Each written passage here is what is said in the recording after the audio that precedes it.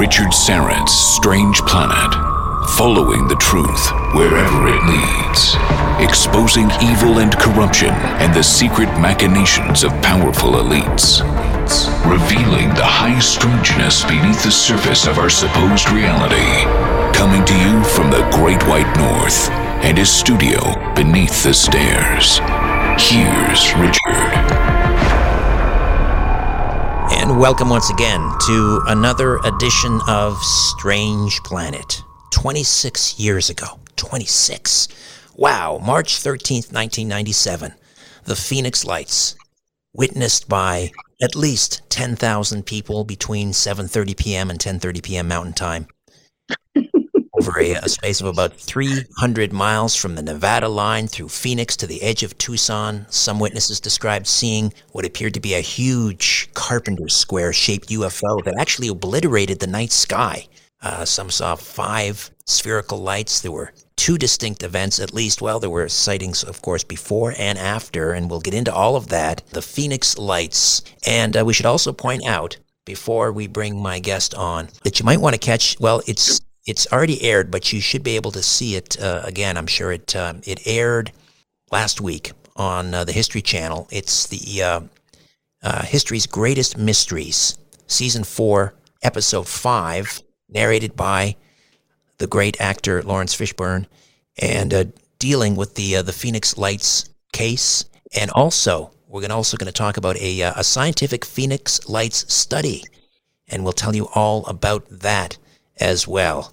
Dr. Lynn Kitei is an internationally acclaimed physician and health educator for over 50 years who pushed aside her accomplished medical career to pursue answers for the silent, massive aerial objects witnessed by over 10,000 on March the 13th, 1997, for over a dozen hours and over 4 states. She also filmed these UAP called the Phoenix Lights up close and personal prior to, then during, and after, as I said, what is hailed as the most witnessed, most documented, most important mass UFO sightings in modern history. Dr. Lynn was chief clinical consultant of the Imaging Prevention Wellness Center at the world-renowned Arizona Heart Institute until coming forward in 2004 after 7 years of anonymity and intense research as a key Phoenix Lights witness. Besides appearing on hundreds of national, international TV and radio shows, including Coast to Coast AM, the History Channel, Science, Travel, Discovery, National Geographic channels, Dr. Lynn's 4th edition of her best-selling Phoenix Lights, A Skeptic's Discovery That We Are Not Alone book, the award-winning Phoenix Lights Beyond Top Secret documentary, plus the Phoenix Lights graphic novel Activities Coloring book, all available at Amazon.com, and you can visit Phoenix Lights Network at www.thephoenixlights.net for more information, and the links are in the episode notes. Dr. Lynn, welcome. How are you? It's good to see you. Oh, it's wonderful to be with you, Richard, and your audience, and set the record straight. That was one of the reasons I came forward after 7 years of anonymity, which was very precarious at the time, especially as a physician. But there is so much mis and disinformation out there. As you mentioned, most media picked on the 8 to 10 hour period because that's when most people were outside looking up at the sky at the Hale-Bopp comet, when they also got a glimpse, are you ready for this one? From 1 to 8 miles wide, according to Peter Davenport, the director of the National UFO Reporting Center, from his data that he's collected for over 26 years. One of these objects, either orbs that seemed to be attached to something, these giant orbs, that some people saw detach from the main craft, go out into the environment, and then redock with it later. I mean, we'll get into the technology a little bit, but also craft, actual craft. And this is where it starts to get really interesting, because there was a 12-year study, very meticulous study of hundreds of reports. 2 or more people had to see the same craft. And we're talking gunmetal bottoms, windows. Some people even saw beings at the windows to be in the study. And after 12 years, it was identified that there were 10 different craft. If you go on the GAP page, GAP, Geospatial Animation Project, on the Phoenix Lights Network website, and it's packed with information for people to just explore and consider. But certainly consider this, whether it was one craft that could morph into looking different, or the perspective from where the person was standing, or an actual parade.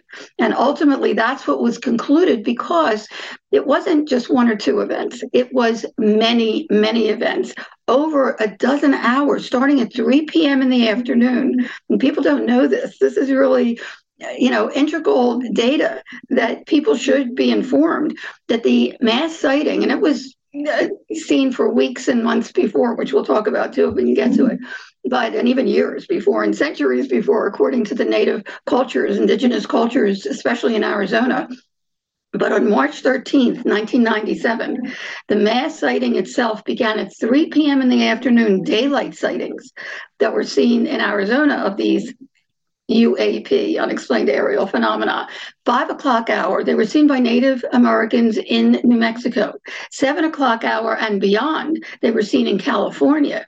The 10, 11 o'clock hour, there were 2 commercial airline pilots that called into radar to report one of these massive craft was covering Las Vegas. There's a great story to that I tell in the book. And then the sightings continued, and very credible people saw these phenomena continue all the way till 5:30 the next morning, when a Boeing crew, and then the head of the Boeing crew shared this with me personally, was coming into Sky Harbor International Airport, and one of these massive craft was covering their tarmac. So we're talking over a dozen hours, over 4 states at least, because we're doing this study, and we're hearing from people from Utah and Colorado and Texas that also saw the mass sighting on March 13th, 1997. So this was definitely a parade, and there is so much more to the story that people have not heard. One of the reasons I pushed my medical career aside after documenting these phenomena for 2 years prior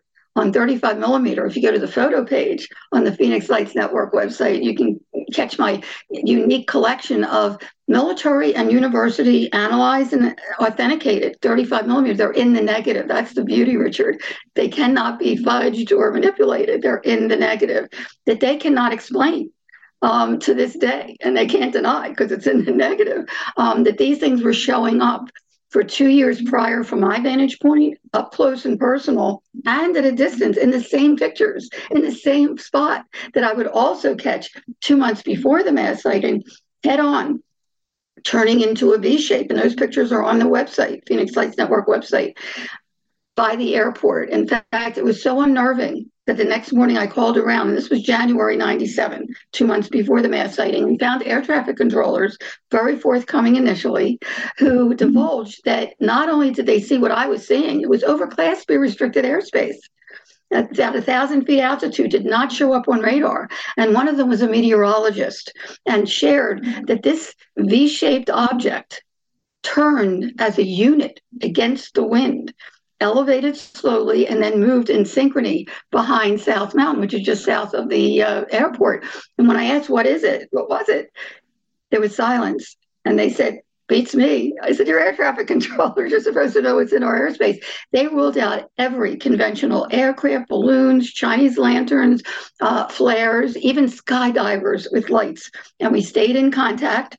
I continued photographing these phenomena, as other people were, by the way, prior to March 13th. And then, of course, March 13th was the huge sighting. And when I called them the next morning, not only did they share, because it looked like the same exact phenomenon in the same exact location, they confirmed that it was, and that 2 pilots had called it, a commercial pilot, to say, what the hell are these lights over me? And that's significant. I mean, this is over Class B restricted airspace, their tarmac, right above them. And a private pilot who did not come forward until 2017. If you want me to divulge who it was, I'll tell you now. Yeah, it's a great story. He's a great actor. Right now? Okay. Yeah.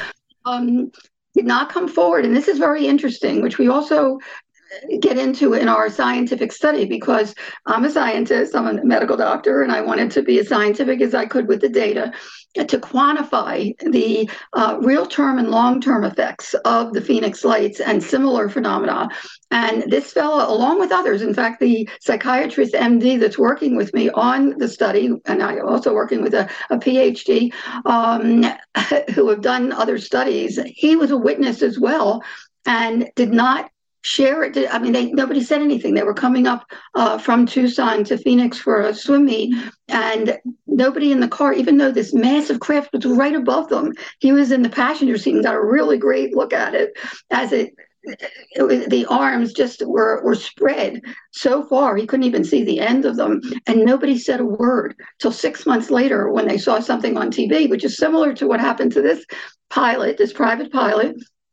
For 2 years, he forgot about it. He was with his son on approach to Sky Harbor, very close, and his son actually noticed the V shape of lights and alerted his dad. And he said, "Boy, I better call into the tower," which he did. Totally forgot about it until he walked in, and to his significant other was watching a show on the Phoenix Lights, and they mentioned that pilots had seen it, and he thought, "Whoa!" It was like a Richard Dreyfuss moment. And his UK report, is on the news page on the Phoenix Lights Network website. It's really riveting, actually.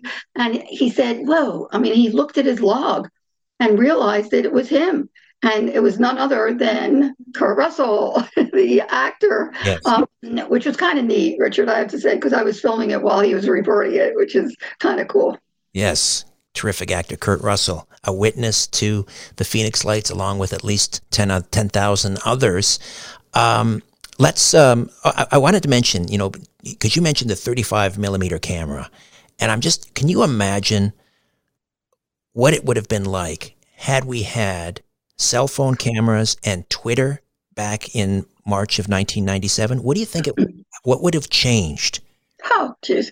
Well, that's why they can't keep it quiet anymore. And it's really a giant step forward. Not only as the story unfolded, and I'll try to be real brief as I can, it's amazing that after the mass sighting, these phenomena were right over people's heads, rooftop level. Some people said they could have thrown a rock at it. It was so massive, but totally silent and so close. And yet some people saw it take off at blink speed without even dispersing the air. As I mentioned before, some people saw these orbs detach from the main object and then redock with it later, which may be what happened in 95. I don't know why they would be outside our bedroom window, but we actually had a very close sighting of these orbs. And if you look at the pictures again, they're in the negative.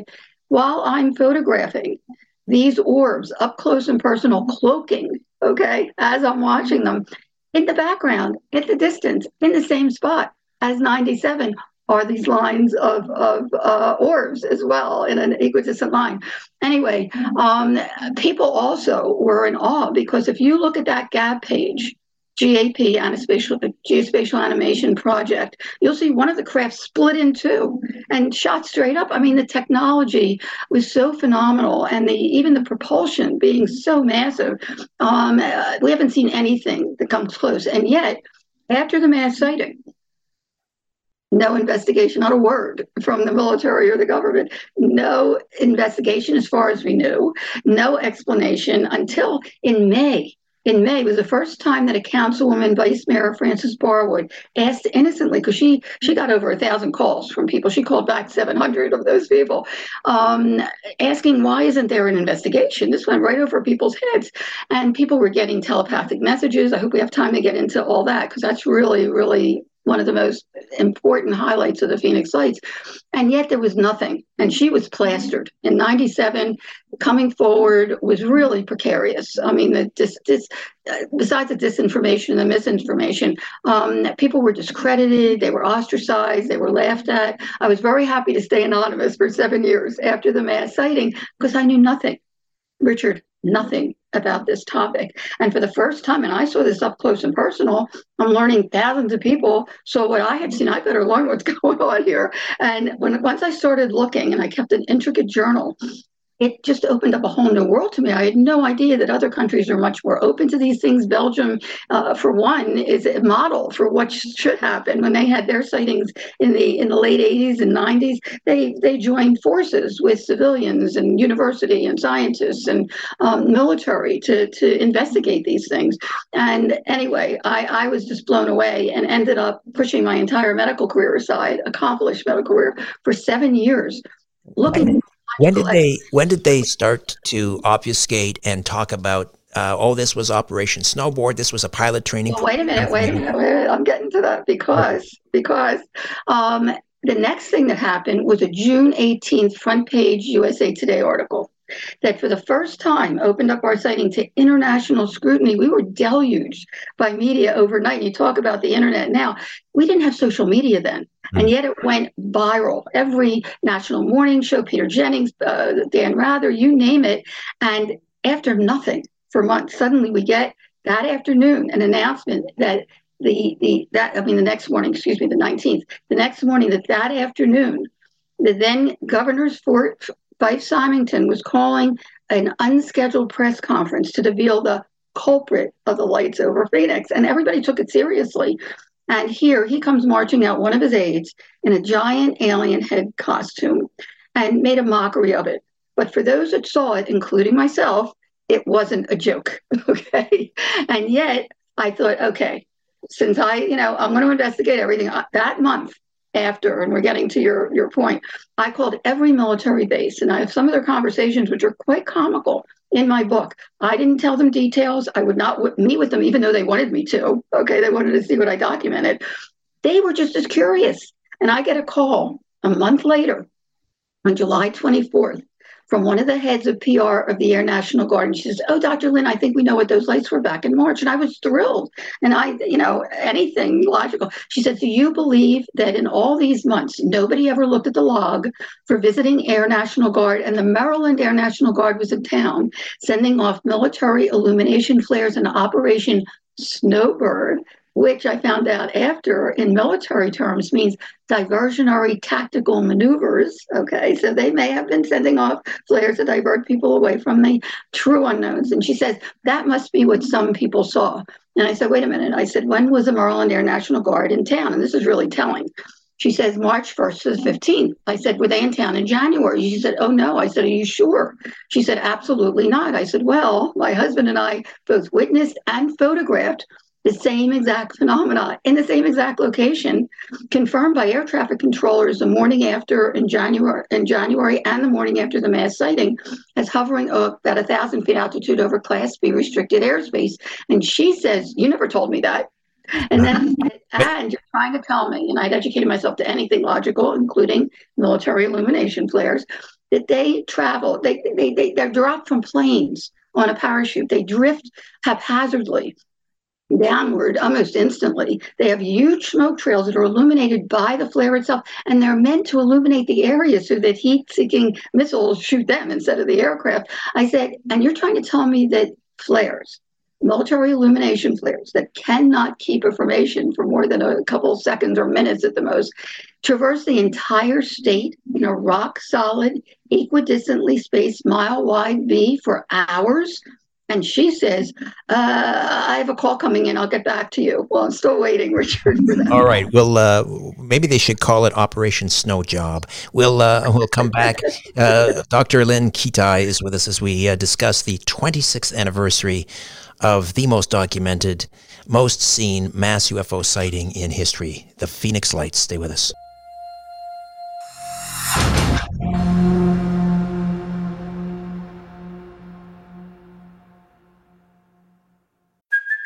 Hey, it's Kaylee Cuoco for Priceline. Ready to go to your happy place for a happy price? Well, why didn't you say so? Just download the Priceline app right now and save up to 60% on hotels. So whether it's Cousin Kevin's Kazoo Concert in Kansas City, go Kevin, or Becky's Bachelorette Bash in Bermuda, you never have to miss a trip ever again. So download the Priceline app today. Your savings are waiting.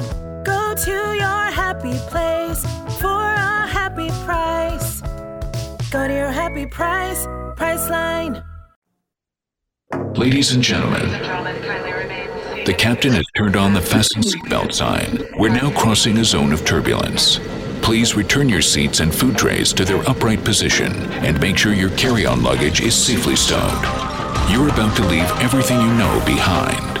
This is Richard Syrett's Strange Planet. Strange Planet. The 26th anniversary of the Phoenix Lights, March the 13th, 1997. And get on up to the Phoenix Lights Network. And again, the link is in the episode notes.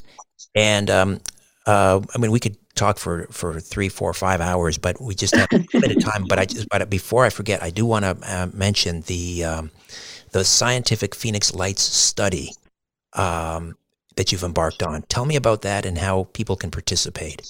Okay, thank you so much, first of all, for letting me share this data, because especially with the military and government coming forward in 2017, whether it was a leak or whatever, we know now that they've been studying these phenomena, at least for that long, but much longer than that. It's opened up a whole new world to many people. And what we found with the Phoenix Lights, which is really, I want to get back to the story a little bit because they tried to reenact it. So please remind me about that. But what I found in my investigations, once I started talking to the witnesses, not only did I find out that there was not one person to date, not one credible report of harm, threat, or abduction associated with the Phoenix Lights phenomena. I can't speak for other things, but I can for the Phoenix Lights phenomena. Yes, there's a very small percentage because it's an ontological shock to some people. They just can't deal with it. So everybody comes from a different background, different upbringing, different belief systems. Some people can't deal with this topic. Some people don't want to, and that's okay. Everyone in their own time. But the vast, vast majority, and we're talking 95 and beyond percent, we're in awe, we're in wonder, just curious. I mean, some people got telepathic messages, not to worry. I mean, it was just one of those sightings, as massive as this was. And remember that at the time, there was the movie Independence Day. And we're so inundated with threat, and harm, that when you see something that is so massive and so unusual, how are you supposed to react? And children initially were jumping up and down, Independence Day. But as the phenomena got closer, as these giant V and triangle or boomerang-shaped objects got closer, a calmness came over everyone, adults and children alike, a connectiveness to the phenomena that after it passed, they wanted to run after it. They wanted their parents to get in the car and chase it. In real time, there was a positive transformation. And long term, there were others that stopped eating meat. They went into the peace movement, the environmental movement, very much like the after effect that happens with people that have NDEs, near-death experiences. And so I thought, well, a number of them also mentioned that they had near-death experiences as children that was awakened by the Phoenix Lights, including Dr. Brad Evans, a psychiatrist researcher that's working with me on this study. And I did too. And I lay it all out there in the book. And I thought, whoa, I mean, this is not about me. This is about the data. And I thought, geez, if people and others also that had near-death experiences as children, it was reawakened by the mass sighting. How curious is that? And I thought, whoa, could there be a connection between all unexplained phenomena, whether it's near-death experience, out-of-body experience, unexplained aerial phenomena that have a mystical light associated with the experience? And once I started looking, I started finding studies at university, the Omega Project by Dr. Kenneth Ring, it's like this thick, from the University of Connecticut, or Dr. Bruce Grayson, or Dr. John Mack at Harvard as well. We're finding a connection, not only in the experience itself, which I lay out very simply in the book, is so similar, whatever the unexplained phenomena. I started calling them an UP, unexplained phenomena, because the after effect is so positive.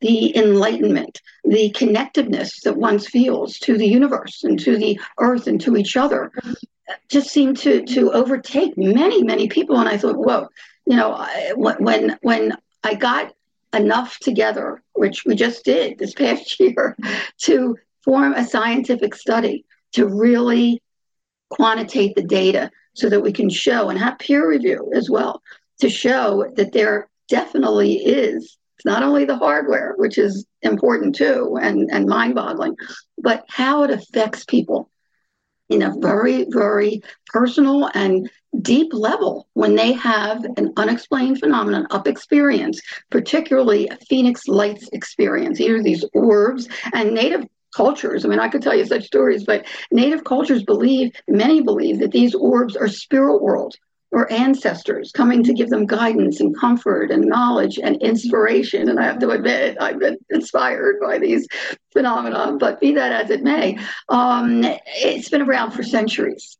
And when you really look at the data, and we have over 700 people, anyone that wants to join us, if you had a similar experience to the Phoenix Lights, whether it was orbs or you've seen craft, or you heard about the Phoenix Lights, that's the other thing. You don't have to have the experience. If you open your mind and your heart and you learn about it, we have people that saw our documentary, which back here, I took that picture, by the way, that's real. That's from 1 month after 9/11. You tell me what it is, right? There's so much more if you go to the Phoenix Lights Network photo page. But when we're talking about people that just open their mind to learn about it, read the book or whatever, they've also been transformed positively. It's touched people I get messages and emails, and anyone that's interested in taking a peek at it, taking a peek at the Scientific Journal. It's really fun, totally anonymous, totally confidential. Once you're in there, we don't know who you are. We don't have your IP address, nothing. We want people to be honest. Right. And it's a questionnaire. It's a questionnaire, a survey. It's a questionnaire, and it's short. It's only less than a half an hour, but we're getting such incredible feedback, Richard, that is really confirming that the Phoenix Lights phenomena and phenomena similar to the Phoenix Lights are really touching one person at a time, and the outcomes are just riveting when we're looking at the findings. And hopefully, in the next year, we'll be able to publish them. But in the meantime, if you're interested, go to the Phoenix Lights Network website or the Phoenix Lights Network Facebook page and scroll down. You'll see the link there too. But Phoenix Lights Network website is very easy. Just go on the landing page. There's a triangle there, and right underneath, you can either enter the website, and under that is the link that goes directly to the study. And we invite everyone out there, especially if there are people out there that were here, because many people have moved or passed since 1997. If you're out there, and we have had, now that we've been talking about it, many people get in touch with us that were here during the mass sighting. Please join us in this effort to really scientifically compute the data, and so we can get it out there so people know that it's not only the hardware, but there's somebody driving these things. And that's why, it's time to get this out in the open, address it, accept it, and study it so we can move forward and not only find out who's driving these things, but move forward in our own evolution as well. Can you share some more of the telepathic messages people were receiving as these craft or whatever they were, these lights went overhead? Absolutely. We have people actually that were out, they were in Mensa, very credible realtors who were out in a field that was being built. They had stakes in the ground, and they estimated that this craft that they saw was over 2 miles wide. They saw gunmetal on the bottom. They saw windows with beings at the windows. And even though they couldn't really see what they were, they knew they were looking at them as much as they were looking at them.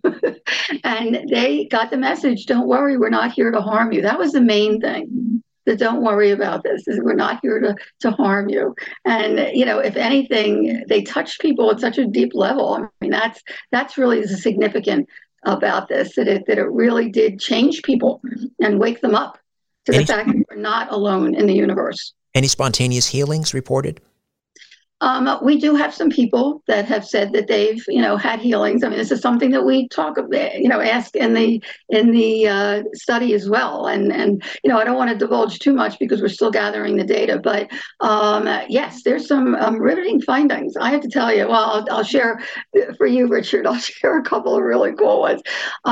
What blew me away personally, and also the other colleagues that are working on this, is that there were many people, and we're talking, close to 60% of people that had the Phoenix Lights experience. Once they had an experience like that, and it's happened with near-death experiencers too, okay, will start having other psychic experiences and seeing other things and really being open and aware of what comes before them. And what's really interesting is that, it's many people that took this questionnaire have shared with us that they are seeing beings. I mean, real beings, different kinds of beings, as well as being on craft. I mean, that blew me away. And they have vivid memories of this.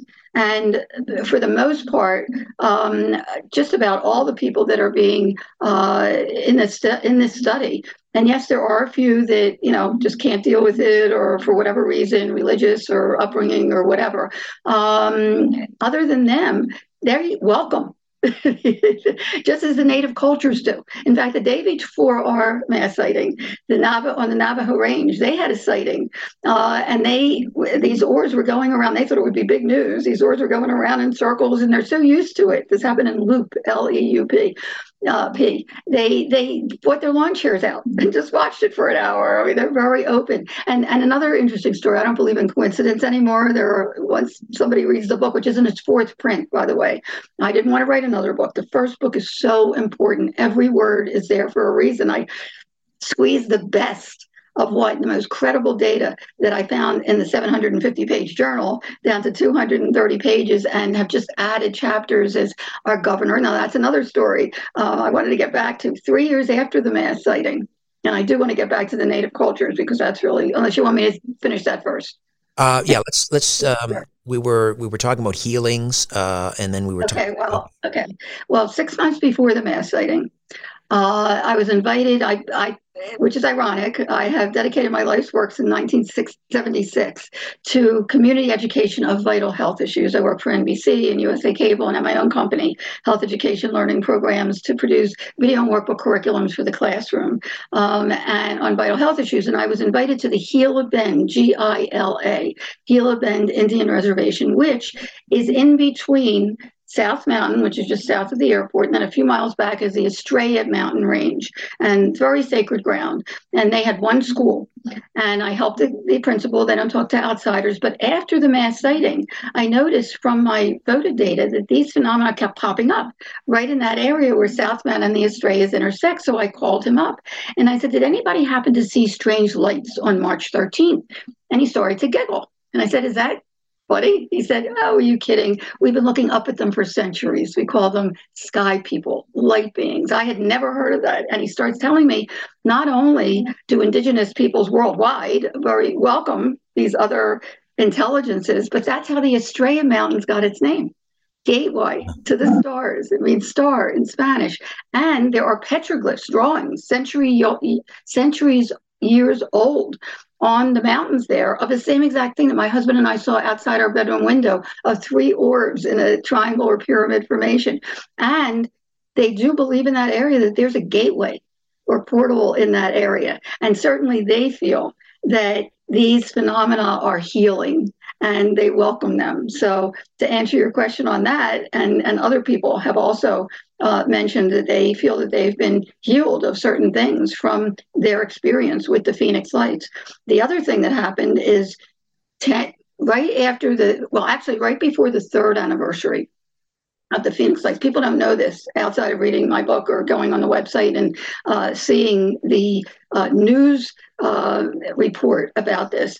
The then Councilwoman Frances Borwood, Vice Mayor of Phoenix, was running for Secretary of State to get answers for the lights over Phoenix and asking for a reenactment, which was brilliant. Okay. Sorry, Lynn, can I just jump in? Because I wanted you to tell that when we come back. I have to take a quick time out. We'll come back and we'll get to the reenactment with the flares and the warthogs and all of that.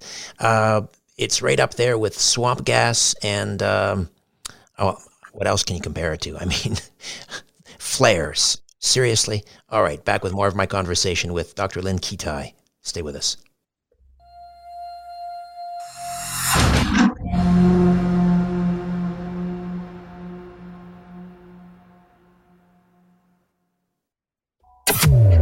It's time to redefine reality. This is Richard Syrett's Strange Planet. And we are back with Dr. Lynn Kitei, internationally acclaimed physician, health educator, and her fourth edition available at Amazon of her best-selling Phoenix Lights, A Skeptic Discovery that we are not alone.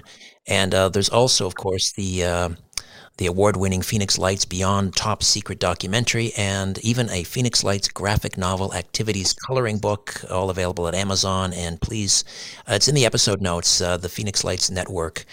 You can click on there and participate in this anonymous questionnaire survey about your experiences. All right, so the reenactment. In an effort to try and, this is right up there again with swamp gas and a weather balloon from Roswell. They tried to blame this whole thing on flares that had been dropped by the Air National Guard, these warthogs that were, I guess, at the Barry Goldwater range, was it? Well, they kept changing their story, Richard. That was what was interesting, too, because supposedly, okay, just to go back for a second here, at 3 a.m., there was a call to the National UFO Reporting Center, Peter Davenport, the director, from an alleged crewman who said that 2 F-15s were sent out from Luke to intercept one of these massive craft right over central Phoenix. And as they got close, the lights dimmed and then the entire thing blinked out and disappeared, and freaked out one of the pilots who he said he helped out of his aircraft. And then Luke was on lockdown afterwards. So they were very well, this is about 8:30. They were very well aware of what was going on. So whether they sent off flares or not, the interesting thing is the story kept changing. Once this all came out, I mean, Luke said that they sent out flares, and David Monthan said they had to release them from their aircraft because they can't keep them in there. I mean, the story just kept changing, and the times kept on changing. But here was Barwood asking for a reenactment. Now, if it was military, okay, I mean, I'm open. I'm a healthy skeptic. I'm open to any explanation. The logical, I want to see it, okay? But shame on them. I mean, for denying it for months, for going right over people's heads. But okay, show me. Well, 3 Air National Guards came in town. I believe it was California, Michigan, and New York, if I'm not mistaken, to show everyone the Phoenix Lights. This is 3 years later, right before the 3rd anniversary. Talk about a joke. If you go to the news page and scroll down a little bit, you'll see a box there that has AZ Family. You'll see exactly what they did. They tried to make a triangle. It was upside down, fell apart immediately. One of them even fizzled out, had huge smoke trails, just what flares do. And not one person, not one. I mean, if there was one person that said to me they saw that, any kind of flare characteristics, I'd say, okay, they sent off flares. I haven't heard of one that actually saw the flares. But nonetheless, that put the nail in the coffin for the flare theory. To date, the Phoenix Lights have never been reenacted or explained, yet they continue to appear worldwide. If anybody can get to the History Channel, and by the way, our documentary is free now on Tubi, if anybody has Tubi, but there was a wonderful History's Greatest Mysteries last week, one of the best exposés on the Phoenix Lights that is streaming on the History Channel. History's Greatest Mysteries with host Lawrence Fishburne.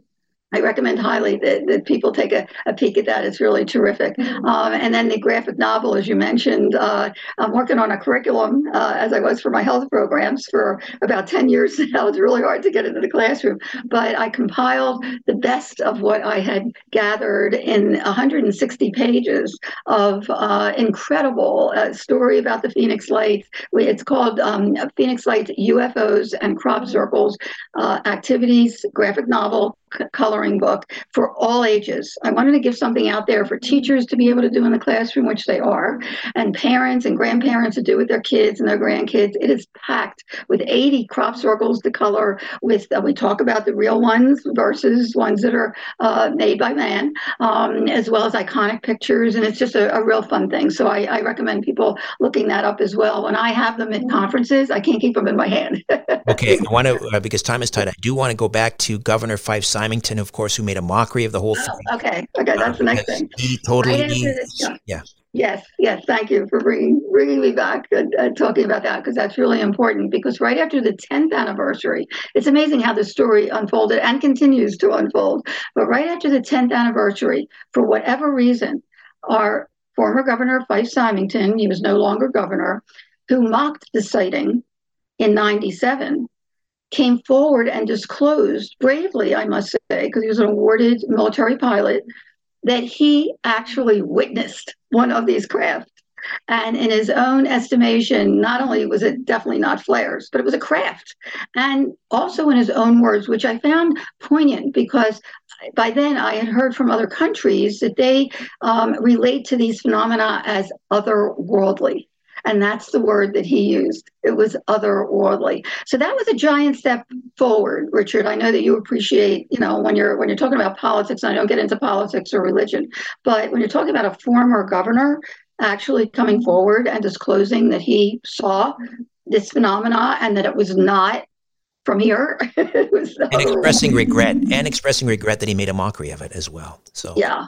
So who knows the pressure he was under at the time to do that. But it was great that he came forward. And then, of course, when Kurt Russell came forward in 2017, that was another great step forward because it just lends the more credible people that come forward. And that was one of the reasons I did come forward. If I can lend a credible voice so that people actually look at the data, then I've done my job.